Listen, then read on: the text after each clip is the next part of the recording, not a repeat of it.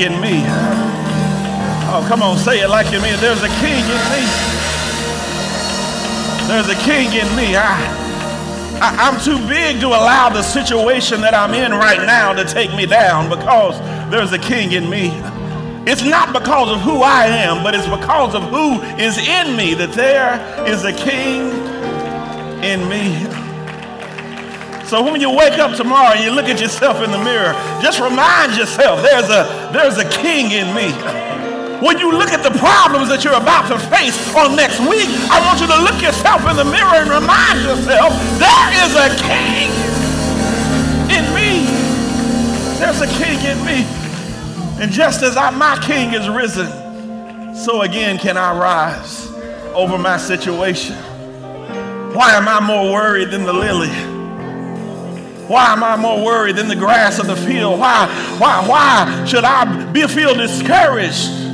His eye is on the sparrow, and his eye is on me. Come on, put those hands together and give God some praise in this place. Hallelujah. Lord, we thank you, and we love you, and we appreciate you even in this moment as you remind us of who we are and what we have in us. Lord, help us to allow your word to push us towards your promises. Allow your word to propel us along the path of destiny that you've designed for us. Help remind us that even when we are weak, Lord, we are strong through you. And that greater is he that is in us than he that is in the world. And Lord, we accept and believe and stand on all of these things in Christ Jesus' name. Amen. And you may be seated in the house of the Lord. We're grateful for each of you who've come to join us in person. We're thankful for those who have joined us virtually. And we praise God that he is still working in you. He's operating through you. That his word is propelling you towards your purpose. And that even as we heard on today, that even the small examples in life, sometimes that's just evidence that God is still working through you. For faith is the substance of things hoped for, but the evidence of things not seen. If you go with us quickly to the word of the Lord, we're going to 1 Kings, the 19th chapter. Again, that's 1 Kings chapter 19. And we'll begin our reading around verse 19. Again, that's 1 Kings chapter 19. And we're going to begin our reading around verse 19. And from the English Standard Version, it reads like this. So he departed from there and found Elisha, the son of Shaphat, who was plowing with 12 yoke of oxen in front of him. And he was with the 12. Elijah passed by him and cast his cloak upon him. And he left the oxen and ran after Elijah and said, "Let me kiss my father and my mother, and then I will follow you." And he said to him, "Go back again, for what have I done to you?" And he returned from following him and took the yoke of oxen and sacrificed them and boiled their flesh with the yokes of the oxen and gave it to the people. And they ate. Then he arose and went after Elijah and assisted or ministered to him. The word of the Lord is blessed, and I pray that your heart and your mind and spirit are with us as we share of his word. Today I want to talk to you from the thought, imagine me. Imagine me. And when I say imagine me, I want you to look at it as if you are looking at yourself in the mirror. I want you through the course of this message to consider this, you looking at your reflection in the mirror. And asking yourself this question, this is your question for this message that I want you to consider as we go through the text, is what do I see in the mirror? If I'm looking in the mirror, what do I see in the mirror? When I begin to think of this, when you ask that question, that's some of the most difficult commentary we have relative to ourselves. Often it's easier for us to discuss and talk about somebody else. But then when somebody asks you a question that is personal about yourself, sometimes that takes a little more thought, takes a little more reflection. When you begin to see yourself. Because a lot of times, even as we see ourselves, we don't necessarily see ourselves as other people see us. Even the vision that we have of ourselves and how we even look physically may be different in the eyes of someone else. So when someone asks you the question about yourself, to consider simple questions like, what do you think of yourself? What if on a particular job, on a particular location, what if everybody worked like you work? What do you think is your greatest quality? What do you think is your greatest area of need or weakness, or in work terms, they say development? They're asking you questions that are personal, and when you begin to reflect upon yourself, sometimes it's a lot more difficult to give answers about yourself than you would give about someone else. Again, imagine yourself in the mirror. So, considering that in our text, Elisha was out doing what his father did, doing what he was taught to do, doing, and I want you to get this, what he saw. His reflection of himself was not based upon his inner needs or even his inner talents or gift, but rather his idea and concept of what he should be doing was based upon what he saw other people doing. So he was a farmer because my dad was a farmer, and my grandfather was a farmer, and my great-grandfather was a farmer. So his concept of what he should be doing was based simply upon what he saw. And a lot of times, if we consider the weight of the environment upon our young children, especially during their impressionable years, we'd get a better understanding of how they act and how they behave and how they prioritize things and even the jobs that they desire in their future. If you live in a certain area and the most successful person in your eyes is a drug dealer, then you're going to want to be a drug dealer. Because you're basing your concept of yourself and your concept of your gifts and your talents and even the limits of what you're able to accomplish based on what you see. And then someone in the same city, their father was a mayor, and their grandfather was the mayor, and their great-grandfather was in politics. So they see themselves as a politician. They see themselves as a president. They see themselves as a senator. Not because they are more talented than the one who saw the drug dealer, but they're basing their worth and their talents and their gifts and their concept of what they can achieve based on what they saw. There's power in what you see. And it is so powerful that it's often difficult to shatter that concept in the mind of someone whose gifts would try to take them to another place. The man who sees the drug dealer could be the math teacher, but he's basing his concept of what he can be on what he saw. And that's no different than Elisha. Elisha in our text is sitting in the field and he's plowing, and we may never have known the story of Elisha if Elijah had not thrown his cloak upon him. And when he threw his cloak upon him, what he was doing is saying, imagine yourself in another place. Imagine yourself with more purpose. Imagine yourself with a different destiny.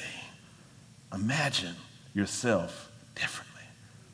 And if I do anything during the course of this message, I pray that I can, if not literally, but in your mind, conceptually, I am trying to toss a cloak upon you so that you can imagine yourself a little differently than you've seen yourself before.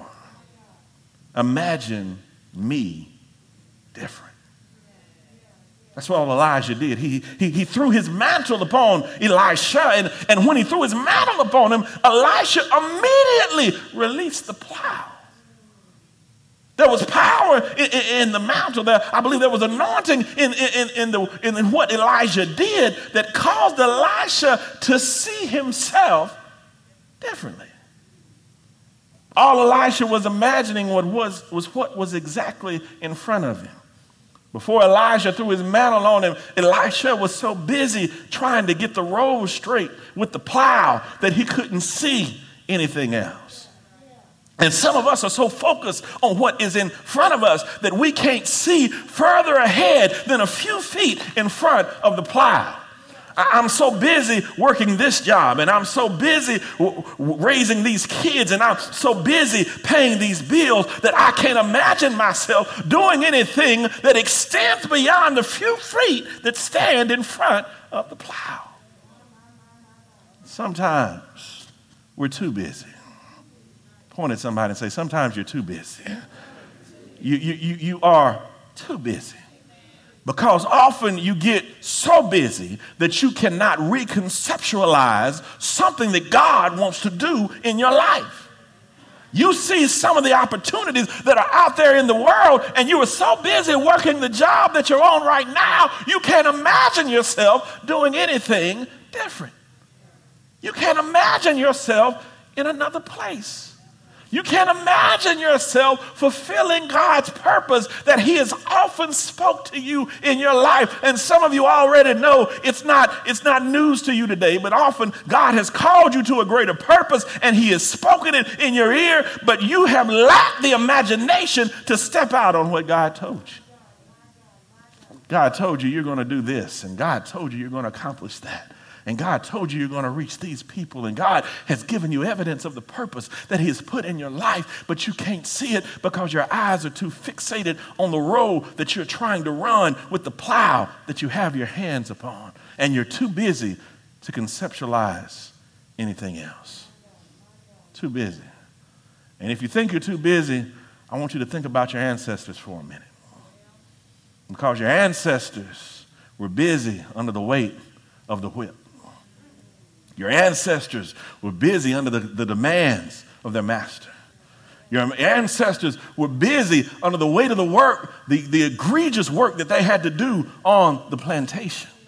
But even in the midst of all of that work, even in the midst of the threat of death, the threat of the plow, the threat of their families being separated, and the long hours of work that they had to put in every day, somebody amongst them said, I imagine myself outside this place.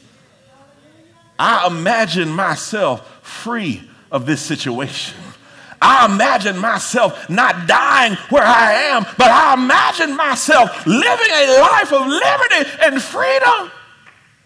I can imagine and conceptualize something different than what I see in front of the plow.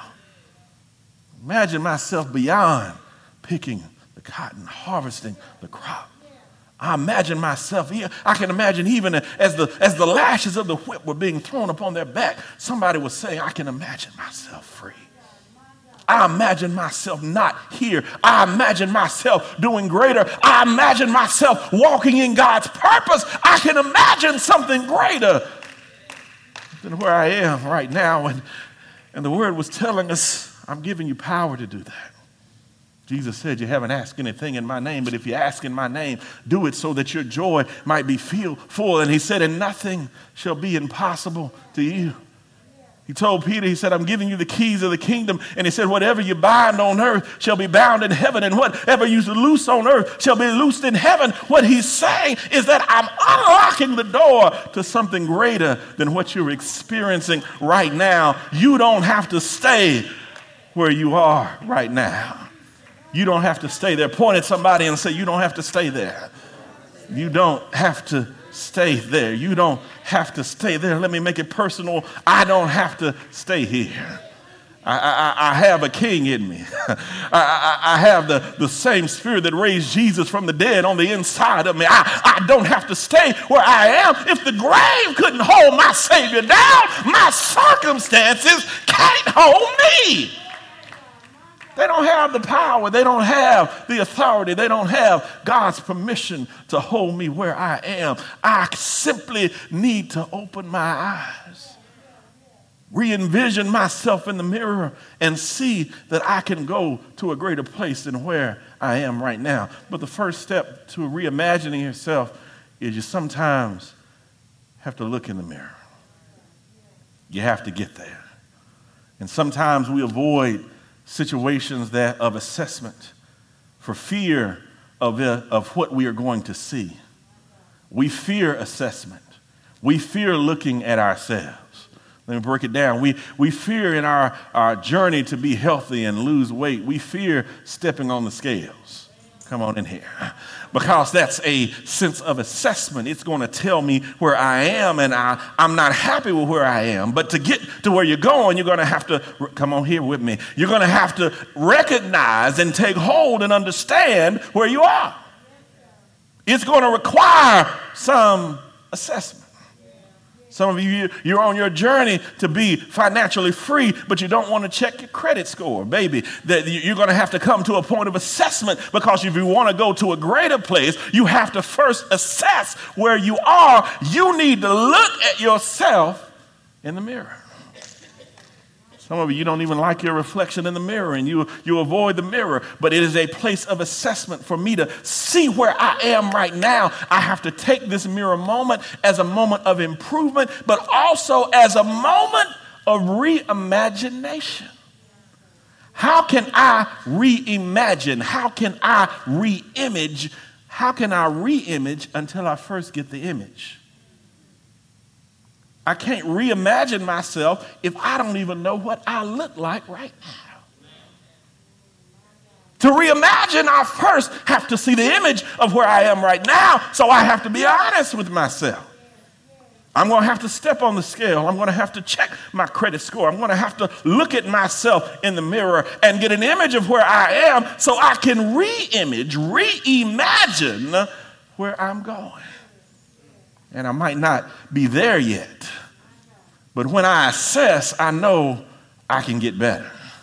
I need to form, in the scientific world, I need a baseline. I need baseline data. I need to figure out where I am right now so that I know when I'm getting better. Come on in here with me now. For those of you who are getting more healthy, sometimes you don't even have to get on the scale, but you just get dressed one day and like, hold on. These pants are a whole lot loose. Come on here with me now, because I know you get excited when it happens. Oh, these are a lot more loose than they used to be. You are reimagining because you've already gotten the image of where you are. So therefore, you're in a position to reimagine where you are because you recognize first where you were. I'm getting better. The reason I know I'm getting better is because I knew where I was. Come on in here. So you can celebrate a little bit. My credit score was 550, but don't talk about it. But now it's 575, baby. It's not great, but I'm getting. Come on in here with me now. Somebody talk to me. I'm getting better. I'm looking at myself in the mirror and the jacket that I could barely get my arm in. Now it fits and it's a little extra. I see it in the mirror. I'm reimagining because I'm able to reimage because I first got an image of where I was. So now I can tell you that I'm getting better. Had a student in a behavioral class, and when he came to class, I'm talking about every day, the boy cried for 30 minutes. Every day. I took him into a little room so he could cry and wouldn't be embarrassed in front of his peers every day. And he would sit there and cry with me, and we'd talk through his crying. And then after a few weeks, I'm praying too. I'm using I'm using the skills at work, but I'm also praying for this young man. But after a little while, after a few weeks, he came to school, and he wasn't going to class, but guess what? He wasn't crying. So somebody might say, he's not making it to class. Baby, you don't understand where he came from. Come on in here with me now. He used to come to school and cry every day, but now he might not be making it to class, but he's not crying. And then after a while, not only was he not crying, but then he started going to class for half a day. And somebody with the glass half empty mentality might say, well, he's not making it to class all day. Baby, you don't understand where he came from. You're trying to reimagine. Let me reimage and tell you where the image started. And it started with him crying every day for 30 minutes. But now he elevated himself from that to then he just came to school and didn't cry. And now he's going to class for half the day. Then we got to a point where he was going to all his classes, but then he wasn't getting all his work done. And somebody was like, oh, I wish he'd get all his work done. Baby, let me give you an image. Let me take you back to when he was going for just half a day. And then we'll go back to when he wasn't going at all. And I'll take you even further back to when he cried every time he came. Baby, you don't understand where he came. Oh, and I wish I had somebody in here with a testimony. Baby, you might be laughing at where I am right now. But if you understood where I came, you don't understand how far I came from. And I want to give you a testimony for the young man. I got a picture of him during May, and they sent me a picture of him during May, and he had a diploma in his hand. And I wish I were here with me. And he had his graduation robe on, and he had a big smile on his face because he earned his diploma. But baby, if you could understand where he came from, he may not have had the same GPA as somebody in the top 10, but baby, you don't know where it. I wish you were here. He may not have gotten accepted to all the schools and all the colleges that everybody else applied for, but baby, I need you to understand for just a few moments where he came. Where he came from.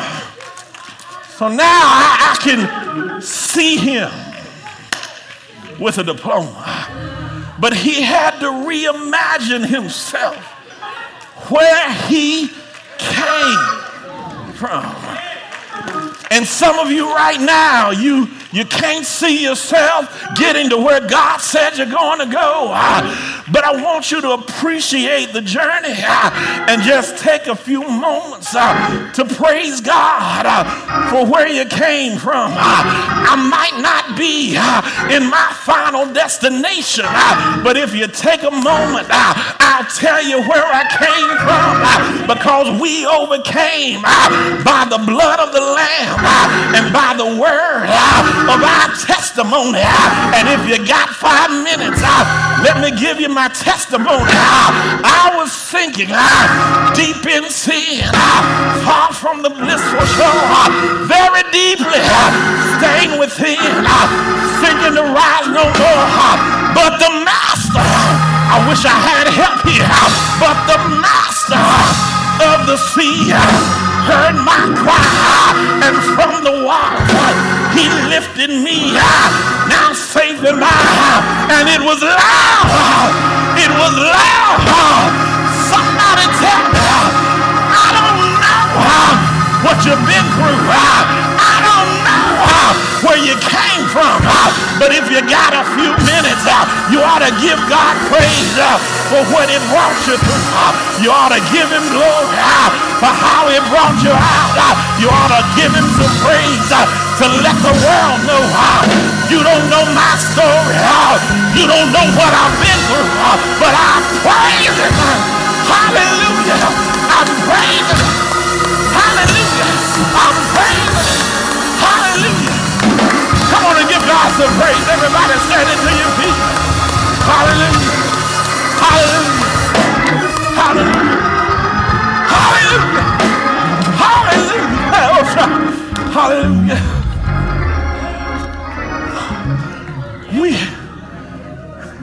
We can get so caught up in waiting for us to get there that we forget to praise God along the way. Baby, I'm not where I want to be, but I'm praising God from where I am because I remember where I used to be. I remember where I used to be. I remember where I used to be. And if I got some real folks, you'll say it with me, it was nothing but the grace of God. Nothing but the grace of God. I should have been dead. I should have been gone. I should have died in my sin. But only by God's grace and his mercy am I here. And for that I'm grateful. And for that I'm thankful. The thing about it, we say reimagining, but all we're really doing is seeing ourselves like God already sees us. Because the misnomer in reimagining is that nobody has ever seen that image before. But the thing is, God said, you're not reimagining. He's saying that's how I already see you. We're just using our goggles of faith to see ourselves as God already sees us. Again, I take you down to the valley of the dry bones. Ezekiel, what do you see? You see, I see a lot of bones in the valley.